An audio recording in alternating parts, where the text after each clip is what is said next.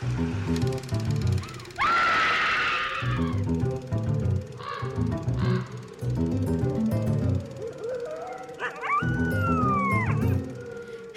and welcome to Scream Scene, the horror movie podcast where we watch every horror movie ever made in chronological order and then we rank them from best to worst. My name's Sarah. And I'm Ben. Thank you for listening to us today. Ben, it's the first episode in October 2021. That's true. Yes, it's come again. The spooky time of year. Yes. The witching month. Yes. Yes. Yes. I love fall so much, as I'm sure many people listening to this episode do. I just love the changing colors, the crisper air, the fashion, just everything about fall. The 8th Ober of the year. Caesar wrecked that for us. Yes, indeed. Yeah. How are you? I'm doing pretty well today. It's a beautiful fall day. So I'm doing well. Yeah. I'm excited as we head into October for all of the bonus content that's going to be coming to our patrons, including cut content from our horror adjacent episodes. Yes, that would have gone out just a few days before this episode. The first of them anyway. Yes. And then we've also got, of course, October's horror adjacent episode, which is being decided via poll on our Patreon. So if you want to be part of that democratic decision. It's currently very contentious. It is. We've got a close race right now. Last I checked, in the lead, we had a 3-way tie between It's the Great Pumpkin, Charlie Brown, Mad Monster Party, and The Addams Family. Yeah, and then a 2-vote tie each to Hocus Pocus and Halloween Town, which I'm very surprised. I mean, I guess it's a very close race. Yes. It's anyone's episode. At this point, yes. I'm surprised Hocus Pocus isn't doing better, but I am pleasantly surprised by that. So, and anyone who has voted for Halloween Town, thank you. I had to fight Ben to get it on the poll. And then we've got your short story audiobook adaptation coming down the pipe as well. Yes, so that will be coming out later in the month. And yeah, just a whole lot of Halloween goodies for folks at patreon.com/screamscenepodcast. We grew our own pumpkins this year. Yes, that has nothing to do with Patreon, but we did grow our own pumpkins. We have 3 and 1 tiny one that I will need to bring in before it snows later this week. Yes. But I love them all equally. So I'm excited to see how they turn into jack-o'-lanterns. Yeah. So what are we watching today? Today, Sarah, we are watching La Momia Azteca, or The Aztec Mummy, from 1957, directed by Rafael Portillo. Cool. We haven't really talked about Aztec mummies. We've spent a lot of time talking about Egyptian mummies. Yes. There were Aztec mummies used in El Fantasma del Convento as props. Basically. And you can hear more about that when you check out that episode. That's episode 46B. But yeah, I, to be honest, probably wouldn't know that the Aztecs did mummies if it wasn't for like these Mexican horror movies. That's because they didn't do mummies. Then what's an Aztec mummy, Sarah? So, okay, let me break this down. For sure. We go into a lot of detail about Egyptian mummies and like the religious meanings behind it, like why they did it and everything in episode 35 when we covered the 1932 The Mummy. And kind of the key takeaway there is that it's like a ceremonial funerary process to prepare the body for the afterlife and a very specific embalming process. The Aztecs didn't do that. There are cases of, like, I'll say intentionally made mummies from the Aztecs, but they didn't have the whole process that Egypt had, where, you know, you stick the hot poker up the brain, removing the organs. They just kind of like buried them in a with a ceremonial mask, covered in cloth and rope, and in a seated position. And through desiccation, these bodies turned into mummies. Got it. Okay. Sort of like bog mummies, where it's like this thing's a mummy because of like the result of a natural process rather than on purpose. Yeah. So most of the Aztec mummies that are even on display in museums are what I'll call natural mummies.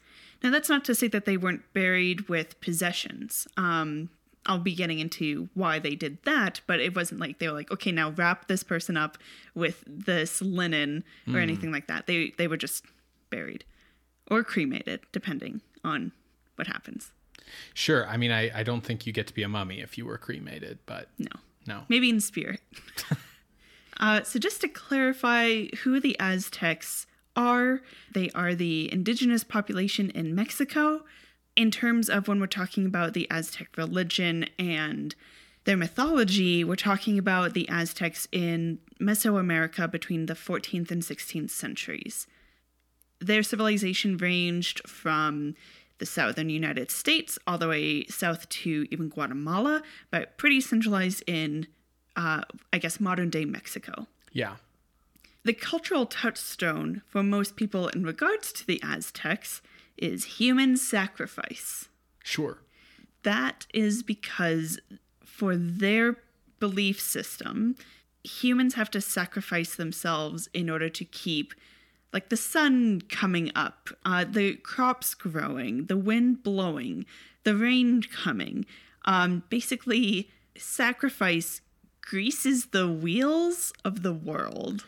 Sure. I mean, human beings are a slightly more renewable resource than like coal or oil. So, it's a more sustainable system. That's one way to look at it. So the Aztecs have a creation story of lesser gods sacrificing themselves to give strength to a single god who then sacrifices themselves for the creation of the sun.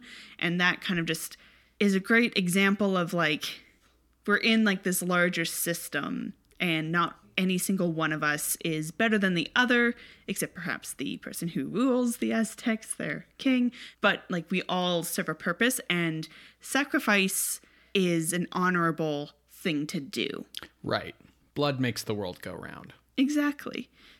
There are different levels of the afterlife in different places you can go, but it's all dependent on how you died. Okay. It doesn't matter if you were a good person, a bad person, if you were higher class, lower class. It depends on how you died. Now, people who were sacrificed or people who were warriors, when they died, their souls would go to the east and be part of the rising of the sun. Okay. For female warriors, and specifically women who died in childbirth, they would go to the west and be with the sun as it set. Okay. And these are like really good places to be. But if you died from illness, old age, accident, you stubbed your toe and then fell off the temple to your death, you get to go to Mictlan, just the afterlife in general, the underworld specifically, which has 9 levels, and you have to travel through to prove yourself to get to paradise. Okay. Mm-hmm. Okay.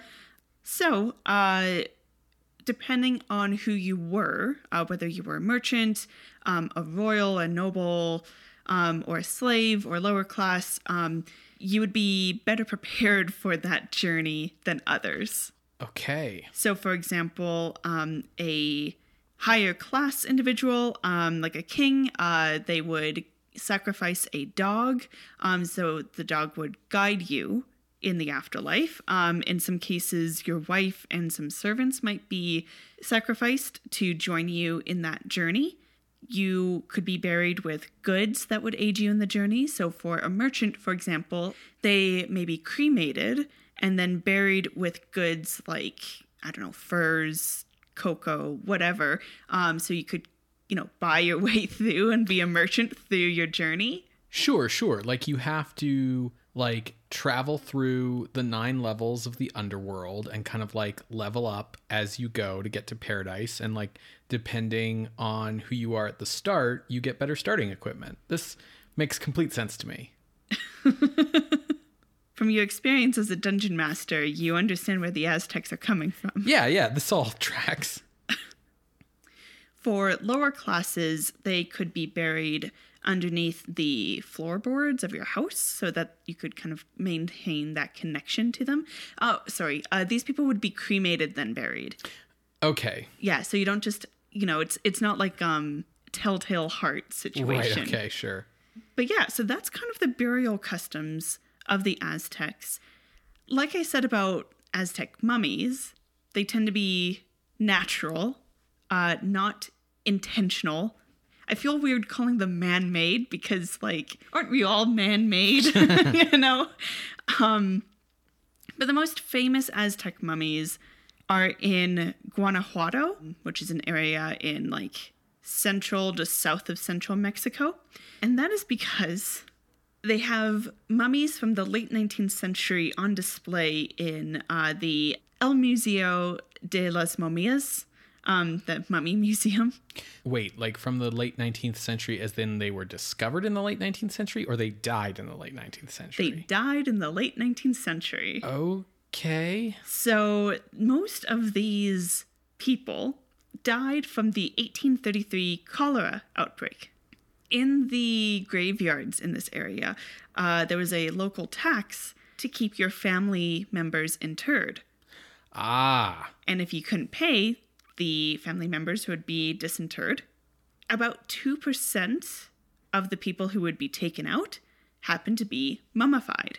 So this graveyard would store them, and then they became an attraction. And then they became El Museo de las Momias. That's morbid. Yeah, so the origin story of that museum in particular is as this graveyard. And that kind of gives you an idea of like how fast and easy it is for these mummies to be created in Mexico. Most of the mummies that are on display around the world are these natural mummies. And in fact, the mummy that is in El Fantasma del Convento is more than likely from this particular mummy collection from Guanajuato. Okay. So you did say that like Aztec bodies that would become mummies would have been bodies that would have been like buried, wrapped in linen with like a mask in like a sitting position. So not in linen, just cloth. Oh. It could be furs. They'd be in a seated position. They might have a ceremonial mask depending on how they died. And then they would just be like buried or stored somewhere, for lack of a better word. Right. So who got the ceremonial mask treatment and who got like cremated? Like what decided who got what? It would depend on your class as well as if you died via sacrifice. Got it. Are we looking at like the people who got buried being higher class and the people who got cremated being lower class? Like what was more prestigious? Honestly, everything with the Aztecs is not who you are as a living person, but how did you die? Sure. Okay. So it's more about, were you a warrior and you died in battle? Were you a woman who died in childbirth? Were you like sacrificed via ritual? You would be getting these masks. You'd be getting that higher treatment. Got it. Okay. So the mask thing, the wrapped in cloth thing, that's higher status than cremation. Okay, cool. Yeah. So I'm really curious to see what kind of mummy we get in this movie, because as we've seen from the past Mexican horror movies, they are very inspired by Universal.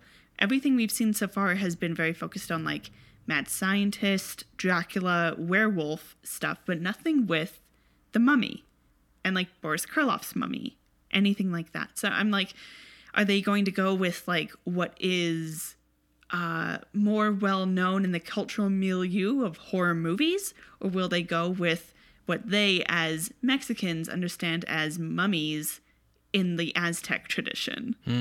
Well, you've sort of hit the nail on the head, because the idea for La Momia Azteca was the popularity of these Mexican horror movies that were remixing ideas from old Universal films. And as you say, we've seen versions of Dracula, Frankenstein, The Phantom of the Opera, whatever, but nothing from The Mummy. And that's what we're doing here. So I think we're probably going to see Aztec mummy reality sort of reconfigured into being more Egyptian mummy-esque, but I don't know that for sure. The other thing that will be interesting is with the Egyptian mummies, they tended to be buried and mummified for a purpose. Right? And like that's kind of what we've seen in these mummy movies. Like Kharis is buried to protect the cult of Karnak or whatever the fuck. Right. Aztec mummies are just like, roll of the dice. Are you part of the 2% who happen to get mummified? Right.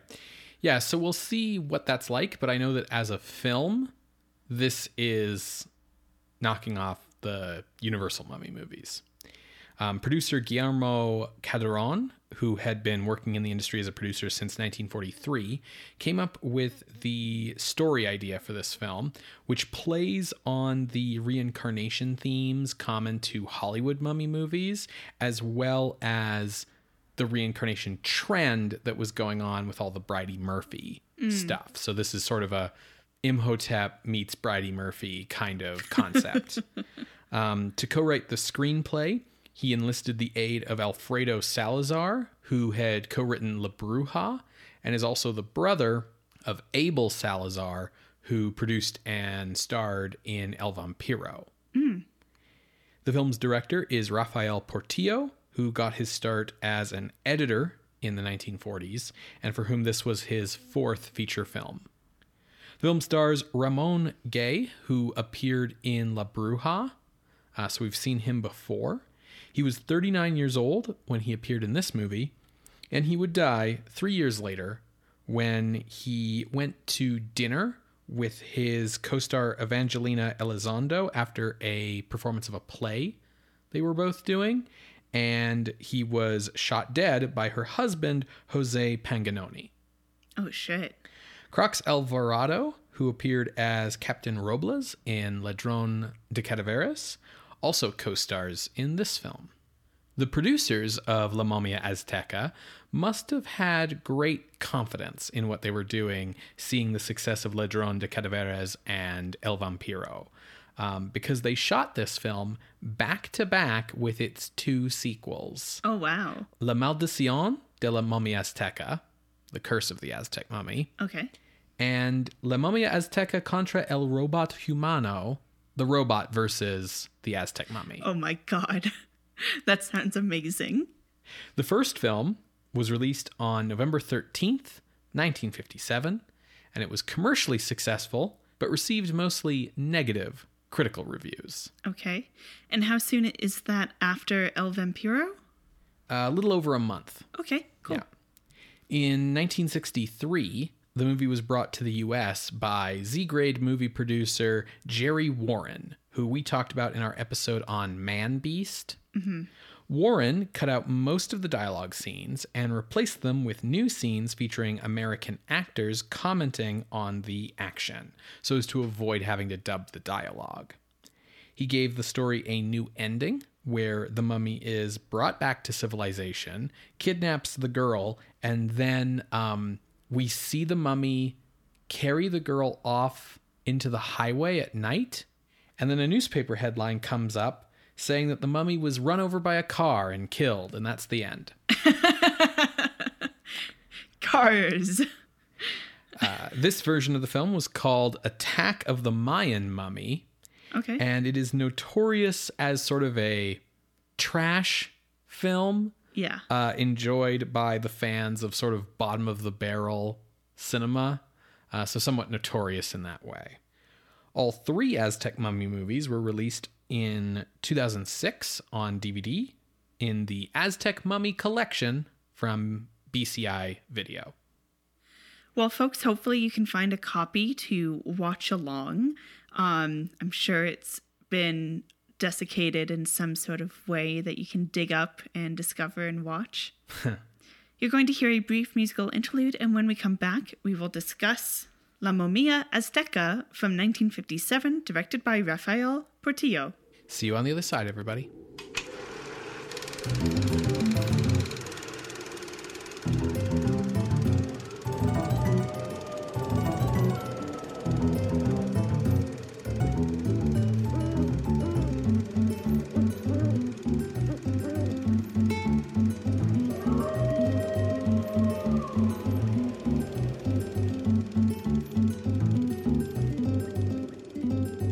Welcome back, everyone, to Scream Scene. We just finished watching La Momia Azteca, or The Aztec Mummy, from 1957, directed by Rafael Portillo. Sarah, what did you think of this movie? I did not enjoy this as much as I wanted to. Mm-hmm. The mummy itself was great. Yeah. Yeah, like, really well done makeup. The rest of the movie is a mishmash. Yeah, that's a good way to put it. It's got problems, and we can go into those problems later. I do think if I was like a kid in Mexico, this would be like a perfect like Saturday matinee kid kind of movie. I think this movie owes as much to like Saturday serials as it does to Universal's The Mummy. Although it does certainly owe a lot to Universal's The Mummy.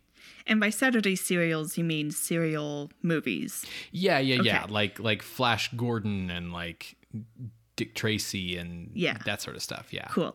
Just confirming because my mind is on cereals like the food. So, and Saturday morning is when you have your cereal. Like, yeah. So I just needed to clarify. For sure. Speaking of clarifying, let me dive into the synopsis. Yeah. Okay, so the movie opens with a shootout between a gang. The movie opens. Yeah, fair. With a voiceover over like shots of Aztec ruins telling us that everything we are about to see is like definitely for sure true and based on like the definite true for sure testimony of the actual definite scientists who went on a real expedition to discover these things, although some names may have been changed and fictionalized in parts to, protect the innocent or whatever. Cut to a shootout between a gang and the police. We learn through news broadcasts that the head of this gang is named the Bat, and he is a criminal and mad scientist in the vein of Dr. Moreau, who grafts animal parts onto other animals. It was so weird when this movie started and it was the police following a bunch of crooks and the shootout and like, the Bat's on the loose. Because I was like, what year is this? Is it 1930? Is Roland West directing this movie? Because the Bat is also just like straight up a dude in like an all black suit. And cape. With a black cape and a fedora and basically a black luchador mask who like does things like walk around on rooftops holding his cape out like wings and things like that. So that's here. The main plot of the story follows a Dr. Eduardo Almada, and he is presenting this hypnotherapy past lives theory to a scientific congress. And he is basically laughed out of the room because the Congress, the group of scientists, are like, we need proof, tests, otherwise this is just theory. What are you doing here? Like, we're scientists. Yeah, you need to do like experiments and shit. Like, you can't just walk in here and be like, but what if though? Yeah, that's the philosophy Congress down the hall. Right, exactly. Now, the loudest of these detractors is a Dr. Krupp, but he's not the only person. Like, everyone's like, what are you doing? Yeah. Now, Almada is investigating hypnotherapy alongside his father-in-law, Dr. Sepulveda, and I'll call him a colleague named Pinacate. He has a line that, like, they met in, like, med school, but Pinacate dropped out, and he's a bit of a wuss. Yeah. He's a bit of a Shaggy to Almada's Freddy. Mm-hmm. Also here is Almada's wife, Flor, She's the daughter of Dr. Sepulveda. And, they're all talking like, well, how are we supposed to get evidence and proof and tests? Because this is just like so dangerous an experiment that like, are we really ready to do this? And Sepulveda's like, well, you could do it on me. Almada's like, yeah, but you're old and you might not survive. And Flora's like, well, you could do it on me. And they're like, okay. As she offers herself up as a test subject, we go through hypnotherapy. We also see that the bat is sneaking in, peering through windows to watch this experiment. And we learn that Flora had a past life as Xochitl. She is like around 20 years old. She is going to be sacrificed to an Aztec god. And she's like, this is the greatest honor. I'm totally into this. I can't be touched or see anyone because I need to be a maiden for this sacrifice, except she has fallen in love with Popoka, who is like a guard. Yeah, he's a warrior. A warrior, okay. They're found out. Popoka is cursed and killed. And basically the curse is that he will never reach the afterlife. Yes. Then Xochitl is sacrificed. She is put into this sacrificial garb with this fancy breastplate and bracelet and sacrificed. So they bring Flora out of the hypnosis and they're like, great, well, we just like proved our shit, but how are we going to prove shit? Yeah, because like they could present that to the Congress and they'd be like, she's just making shit up. Yeah. What is this, Bridie Murphy? Yeah, she just saw Universal's The Mummy and is reciting the plot of that movie. So to prove his theories, Almada and everyone go to the local Aztec temple which is where Xochitl was sacrificed. And they go there to find evidence. And what they do find is the breastplate that Xochitl was wearing. My favorite part about this is they go to this Aztec pyramid that's in this kind of like little complex of Aztec ruins. And like, it's not like archaeologists going on an adventurous dig to like Hamunaptra. It's like they get in the car and they drive over to like the, national park where like tourists probably go during the day and stuff. And they just like hop the fence and then they just start going into the pyramid and like smashing down walls to go and find the secret chamber. Yeah.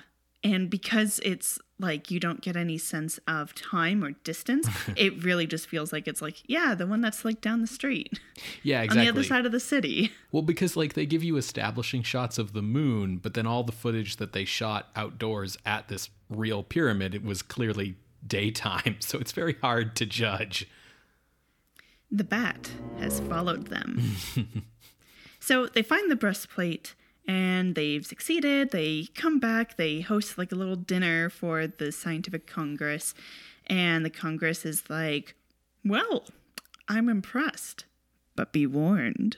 There are superstitions about infiltrating Aztec pyramids and doom will befall your family. We believe these superstitions, but we won't believe your theories. Yeah, very flip-floppy scientists here. Also, one of these scientists is like, oh, so like using this breastplate, we'll be able to find like the rest of the treasure in this pyramid. But in order to do that, they need to decipher the hieroglyphs that are on the breastplate, and they can't do that without the matching bracelet, which they left in the temple. So Flora is like really upset about all this. She had this like really bad feeling from the beginning about going into the temple. Now that they've taken the breastplate out, she's like, I really don't like this. Almada, what the fuck? Please, I don't ask you for anything. Can you please just let dead dogs lie? I guess dead dogs lie. And Almada's like, no, we're going to go back for the bracelet. So he, Pinacate, and Sepulveda go back and they find the bracelet. And then they also find Popoka, the mummy. He looks exactly like how the Aztec mummies look in like Google search results. Right. Like They did a fantastic job on this makeup. My favorite thing about this tomb is that like we know they killed Popoka and they killed Xochitl here. when they find the tomb, Xochitl's like skeleton is still just lying on the sacrificial altar. Like they just left her here. But also like Popoka the dead man was like wrapped up in cloth and then just sort of tossed in a corner. Yeah. And when he comes to life as a mummy, he like tears his way out of the like cloth cocoon that he was left in. And I just kind of like the idea that they just like left these corpses in here and they were like, all right, well, I guess we never use this room again. Yeah, seal it up, boys. So they manage to escape. They leave the bracelet in the room and they seal up where they went into the temple. And they're like, okay, well, I guess that's that. So the bat knows that they're going back for the bracelet somehow. And he's like to his goons, I want you to follow them. And when they get back to the house, I want you to sneak in and grab both the bracelet and the breastplate so we can get this treasure. As the goons are trying to break into the house, Popoka shows up and scares them off. He enters the house, grabs the breastplate, and then he recognizes the sleeping Floor as Xochitl. So he kidnaps her back to the temple to be sacrificed. He's like, what are you doing alive? You're supposed to be dead. Come on. I'm dead. Come on. Mm-hmm. So we see that the goons make it back to the bat. And they're like, hey, boss, that was a mummy. What do you want us to do? And the bat's like, you guys are idiots. Let's hop in the car and get back down to Almada's house. As they do that, Almada realizes that, oh shit, my wife's been taken thanks to the heroic sacrifice of my one servant. So he, along with Pinokara and Sepulveda, jump into a cart and race back to the ruins. Now they get intercepted by the bat and the goons, just as the police happen to show up because they were also following. And they catch the bat, pull off the mask, and gasp, it's Dr. Krupp.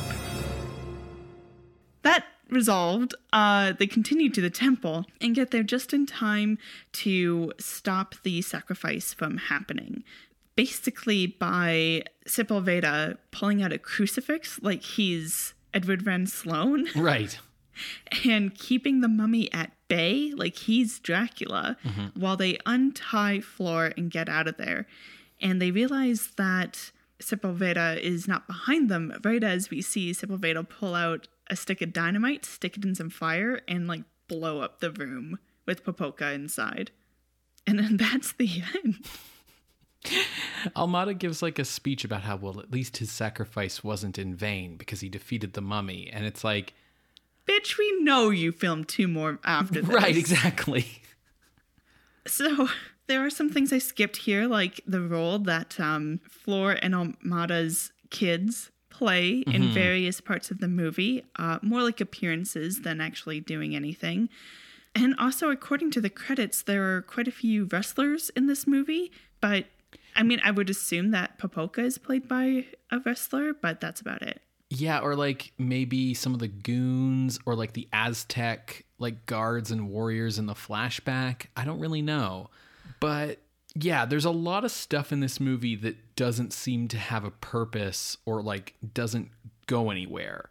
It's 80 minutes long and the mummy shows up at around 58 minutes. Yeah, like maybe if I was a kid, I would find this movie kind of like fun and entertaining. It seems almost like it's directed at a kid audience, given that like the role of the kids in the movie. Yeah, given that like it's a movie that a horror movie that has a supervillain in it, and yeah, their son Pepe sort of has like a Spritle from Speed Racer kind of role where he like hops in the back seat of the car and tags along.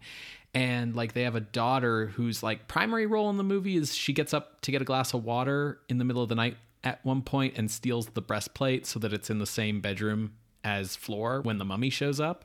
And it's like, that's kind of it. Like you could cut them out of the movie and it would actually change nothing. So like they seem to be there to appeal to a kid audience, but this definitely feels like a family movie. Yeah, like the kind of like live action family adventure movies that like Disney used to make. Yeah. I don't really know what to make of this movie as an adult. As Sarah alluded to, a lot of this movie is padding. So much padding. Almost like, I wonder if they filmed stuff and then realized as they were editing the 2 sequels, is this going to be too repetitive? Or let's take some of the more exciting things out of this movie and put it in the sequels. So to give you an idea, the hypnosis scene starts 10 minutes into this movie. The actual Aztec flashback begins 8 minutes later. So there's basically like 8 solid minutes of like, you are getting sleepy, like remember your past. And then the flashback ends 10 minutes after that. The Aztec mummy shows up in the movie The Aztec Mummy 50 minutes into the 80-minute runtime. And then he doesn't actually start menacing the characters. Like the characters don't meet him until like 10 minutes after that. So as Sarah said, like 58 minutes. Like there's 20 minutes left to go in this movie. And even then, it feels like it's dragging its heels. Oh, absolutely. The entire subplot with the bat is the main thing that feels lifted from old serials. The way that he's got like, he has like a sci-fi layer, talks to his like gangster goon minions who are like in a warehouse somewhere, but he talks to them on like a flat screen TV Zoom call because he's like a sci-fi villain. Yeah, it really reminded me of that one character from the old Batman serials who talks to his minions through like a little TV. Yeah, that's like a pretty standard serial thing. Like the masked villain who gets like unmasked in the last chapter is like classic. A classic like trope of old serials. And that's the same thing here with the bat where we don't know who he is. But like weirdly, the whole thing where he's like a Dr. Moreau type has nothing to do with anything and never comes back. And also, when you think about it, the entire bat subplot could be cut from the movie without making any impact on the story whatsoever, because even though the bat's trying to get the treasure and the breastplate and stop Dr. Almada and whatever, at no point does he or his goons hamper or even really interact with the main characters of the story. Just the car chase at the end when the police show up. Right, and that's like the most anticlimactic scene ever. It's Almada's car is driving, the bat's following him. They pass like a police car that's like, that's weird, and basically like cuts them off by pulling out in front, so they both have to stop. And then everybody gets out of their cars to be like, hey, what's up? And the police are like, hey, it's the bat, you're under arrest. Okay, bye. Like you could cut that scene and it would change nothing. And the whole big reveal of the bat like is very like, who? Like, okay, he was like a character from the beginning of the movie in that one scene. Okay, fine. Yeah, just a lot of padding in this movie. It reminded me of some of the problems that I had with La Bruja.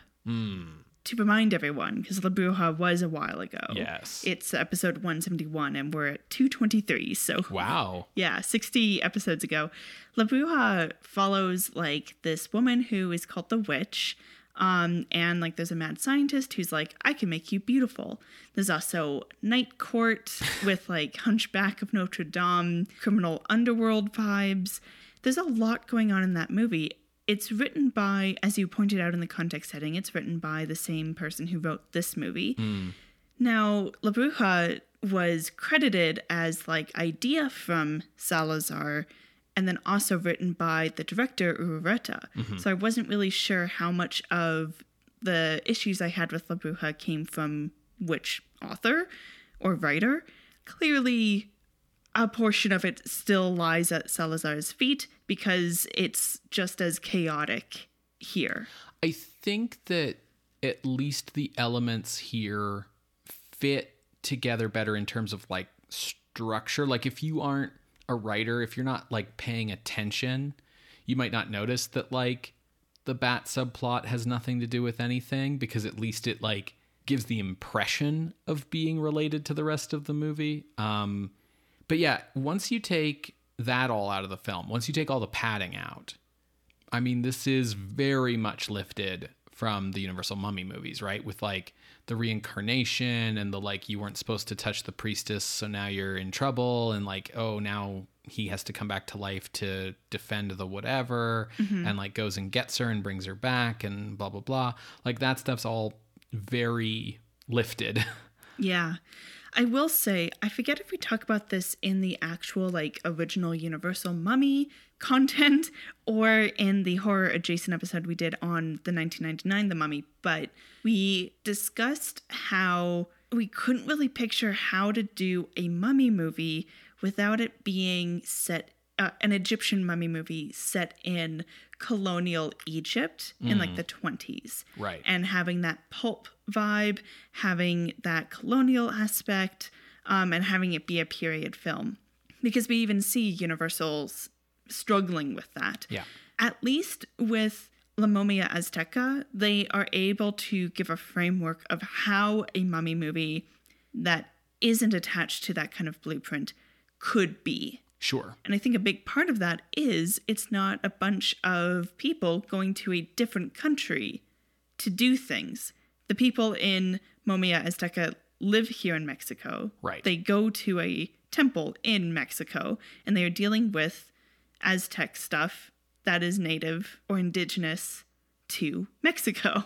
True. There is still a colonial element in that it is sort of implied that Almada and company are like Spanish descended people because they're one servant at the house who does his best to try and stop the mummy from getting off with Floor. He gets introduced early in the movie as like the superstitious like servant who is descended from Aztecs and is like, oh, like, don't go and do that thing, doctor. Like my people, know that stuff's bad juju kind of thing. Right. So there is still like a colonial element here. It's just that the colonizers like still live in the country they colonized. And Egypt has a very like different history and vibe. Yeah, exactly. Yeah, I think that's a fair point. The other way that there's a bit of a colonial aspect here is with religion stuff. Right. Like the crucifix coming out. And earlier they're like, when they're talking about like, oh, you've brought a curse on your house, you better trust in God it to protect you. So, specifically the Christian God, like they name drop Jesus Christ. Yeah. They're like, Jesus H. Christ better protect you. Yeah. Which I think is interesting. Yeah, there's definitely what we're seeing here is the idea that like the new God defeats the old gods, basically. Outside of an explicitly Christian framework, there's no real reason why like the mummy should react to a crucifix. Like Popoca's never seen a crucifix before. He doesn't know what Christianity is, right? It's not like the vampire thing where vampire mythology is still like based in a Christian framework. But if you're a Christian, if you believe in Christianity, then like, God is the true God. And so is going to affect everything in the world, regardless of whether it believes in him or not. And if you're wondering, well, then what's powering this undead mummy if like the Aztec gods aren't real?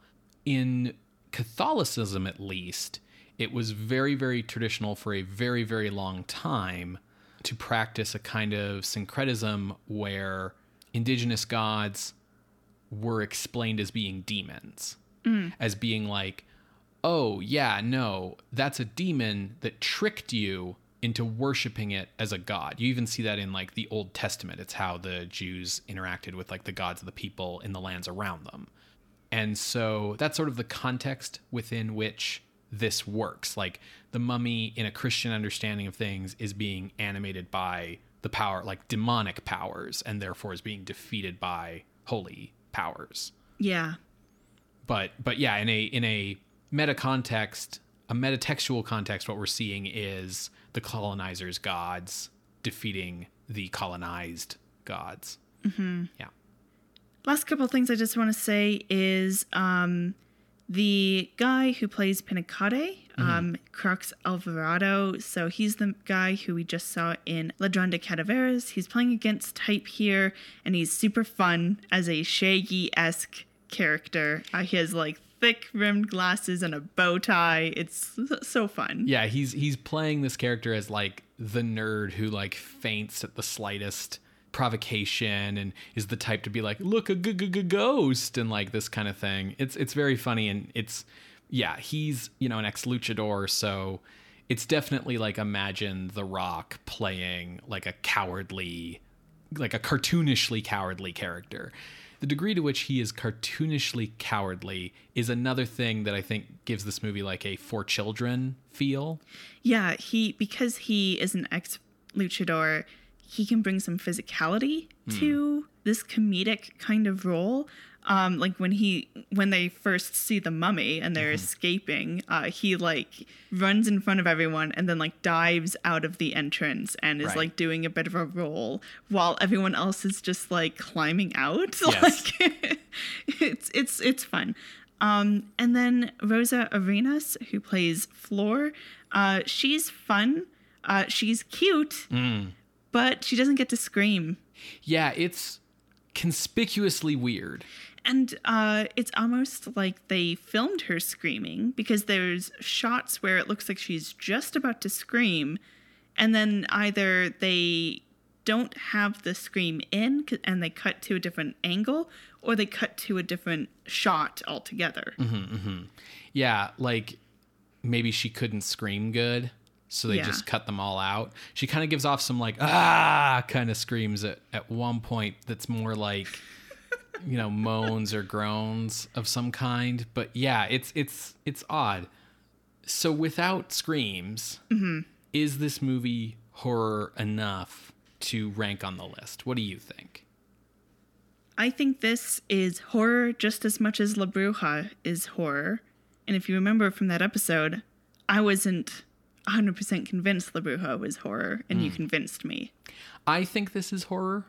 The mummy makeup is quite good and gruesome, and the mummy, I think, menaces our characters like enough to count, but I do not think the sequels are horror. I do not think we will be watching the sequels. I would like, however, at this time, to give the plot synopses of the sequels, because I did, after watching this movie, go, okay, I'm going to check up on these sequels before we like slot them into the schedule. You know what I mean? Sure. I mean, like the sequel sounds like it could be. And then the third one where it's like the robot versus the mummy just sounds like, no, this is like Godzilla versus Mechagodzilla. Yeah. Okay. So keeping in mind that these were all shot back to back to back, so they knew what they were doing here. The second film is The Curse of the Aztec Mummy. The plot is continued from the first film. The evil Dr. Krupp escapes from the police with the aid of his gang, and once again tries to get possession of the Aztec princess Xochitl's gold breastplate and bracelet by hypnotizing her current reincarnation, Flor Sepulveda, to get her to reveal the location of Xochitl's tomb. Which seems odd, because the bat, like, straight up went there in the first movie. But anyways, confusion reigns as Krupp and his thugs are opposed by Flor's fiancé, Dr. Almada, his mild-mannered assistant, Pinacate, and a mysterious masked superhero called the Angel. Oh my god. Also, it's not a fiancé. Unless, those aren't their kids. Those are their siblings? I think they're his kids from a previous marriage. Okay. And I guess she's that his fiancé. Explains why they were sleeping in different bedrooms. Yeah, and it's also why, like, he's got gray at his temples and she's 25, but there's, like, a 10-year-old and a 5-year-old kid. Sure. This is the problem with Google Auto-translated subtitles. Yes. I apologize. Sorry, no worries. Continue. So there's a superhero in this one to fight our supervillain. Dr. Krupp kidnaps Flor, Dr. Almada, and the Angel, and tries to force Almada to translate the hieroglyphs on the breastplate that will reveal the secret location of the Aztec treasure. As a trained hypnotherapist, he knows how to read hieroglyphs. Right, exactly. Turns out, by the way, that the secret identity of the Angel is none other than Pinacata. I love this. So the bookish... I love this! The bookish, mild-mannered Pinacate is the... Superman. He's Superman. It's just he's Superman. It's Clark Kent and Superman. But the bat finally meets his match when Popoka, the warrior mummy, bursts into the mad doctor's lab, kills his thugs, and throws the screaming Dr. Krupp into a pit filled with live snakes. Popoka then takes his stolen artifacts and stumbles back off to the tomb. Flor and Dr. Almada go off to get married. This then leads into the third film. Amazing. The third film is The Robot versus the Aztec Mummy. The evil Dr. Krupp managed to escape the snake pit into which he was thrown by Popoka the Aztec Mummy in the previous film, in true serial fashion, and continues his efforts to steal a valuable Aztec treasure from Popoka's tomb. Krupp builds a robot with a human head and brain in it, planning to use it to destroy the mummy should he return to thwart his plans. Krupp's former colleague and original finder of the mummy, Dr. Eduardo Almada, his wife Flora, and his associate Pinacate all work to stop the mad scientist from completing his plans. Dr. Krupp gets inside the mummy's tomb and once again steals the gold breastplate from its resting place on the mummy's chest. When Popoka awakens in a rage, Krupp orders his human robot to fight him. The two monsters engage in a fierce struggle to the death. The robot's ability to deliver burns due to electrical shocks from its hands quickly begins to wear the mummy out. Just as it seems the robot is winning, Dr. Almada bursts into the tomb and knocks the remote control from Dr. Krupp's hands, effectively shutting off the robot's brain. In an insane rage, Popoka attacks the robot, literally tearing it into scrap metal. Popoka strangles Dr. Krupp and his henchman, Tierno, and then stumbles off into another tomb, where hopefully he can return to his rest and no one will ever disturb it again. So those are the sequels. That is amazing. The sequel sounds amazing. According to my research, both sequels have running times that are excessively made up of flashbacks to the previous movies. Oh, okay. It doesn't sound amazing. I like the premise. Yeah. But I don't think watching it is something I would like to do. Yeah. And these don't sound like... It sounds like we get way out of horror territory and into, some very comic booky territory. Oh, absolutely. I think you hit the nail on the head where you described this movie as being equal parts Universal and, serial movies. Mm-hmm. Okay, but we have decided this is horror, so where were you looking to rank this? So I had a bit of a hard time finding a range for this one, often because the things I liked about this movie or wanted to like about this movie sometimes confused me over the fact that while watching this movie, I was often very bored and wanted it to end. So I struggled. Mm-hmm. I compared it to the various mummy movies we have on the list, and ultimately I came down on it being worse than all of them. While the look of the Aztec mummy is cool and unique, and none of the Universal mummy movies had a supervillain in them, ultimately, if you sat me down and said, we're either going to watch the Aztec mummy or, the Mummy's Curse or the Mummy's Ghost or whatever, I would pick the Universal one, for sure. So the lowest ranked Universal mummy movie that we have is The Mummy's Hand at 164. Looking down from there, we've got some decent movies: Werewolf of London, The Avenging Conscience, The Golem. But 169... Nice. Sorry. ...is the 1941 remake of The Black Cat that's sort of more comedy and Old Dark House than it is horror. Although that woman does burn up to death at the end of it. So I kind of thought that The Golem was definitely better than this. But maybe this was better than The Black Cat, and I made 168 my ceiling.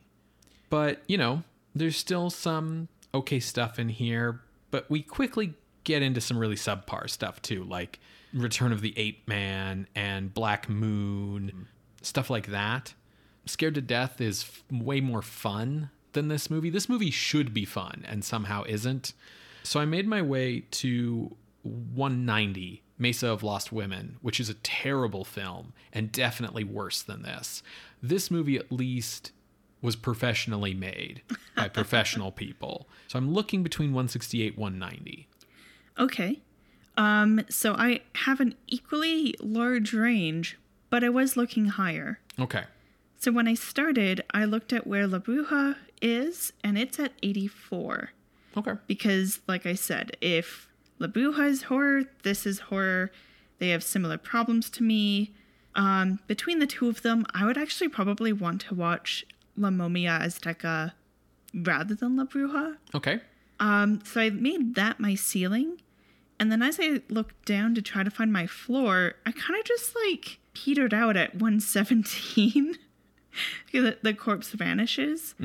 Because that movie has a lot going on as well. It has the reporter, the photography cover story, because she's investigating fancy flowers. There's the Botox and yeah.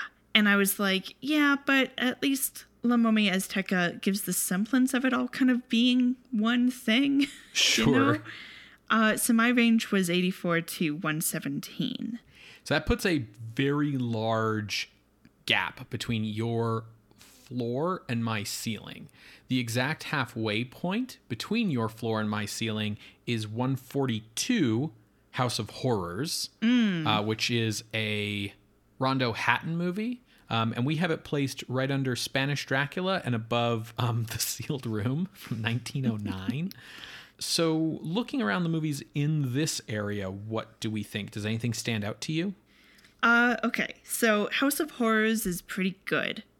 I think it does a better job of controlling the mood, or at least the various moving parts in it, better than La Momia Azteca. The Sealed Room gets to the point. Yes. And is nice and short and quick. Yeah. It doesn't dally around. So I am thinking, like, looking a little lower, what do you think about 147 Bride of the Monster? Because that is also very inspired by Universal, and I think it's better. I think it's better too, because Bride of the Monster, one of the reasons it's the best Ed Wood movie is because of its focus. Like, compare Bride of the Monster to Plan 9 from Outer Space, which is trying to be like 3 or 4 different movies. Like La Momia Azteca. Exactly. So I think Bride of the Monster is superior here. So looking a little further down, what about the Bridie Murphy movie, The She Creature 152? I think we're sort of getting closer to the right area. I don't remember what we liked about The She Creature. I think it was that, like, the characters were interesting, but so much of that movie also, like, kind of happens in montages or off screen, which is very frustrating. I will say I liked the Bridie Murphy stuff in La Momia Azteca better than what's in The She Creature. It makes more sense to me that you would have flashbacks to a past life as, like, an Aztec woman than a strange sea creature wearing a blonde wig with tits. Yeah, absolutely. Absolutely. Like, that not only would you flash back to being like a strange missing link between fish and man, but that then doing so would, like, manifest that being in the world. Yeah, I think that's correct. Above The She Creature, we have The Unknown by Todd Browning, which is a weird movie, but it does know what it's on about. Yeah, so how about we slot La Momia Azteca underneath The Unknown and above The She Creature? Okay, I'm willing to meet you in the middle there.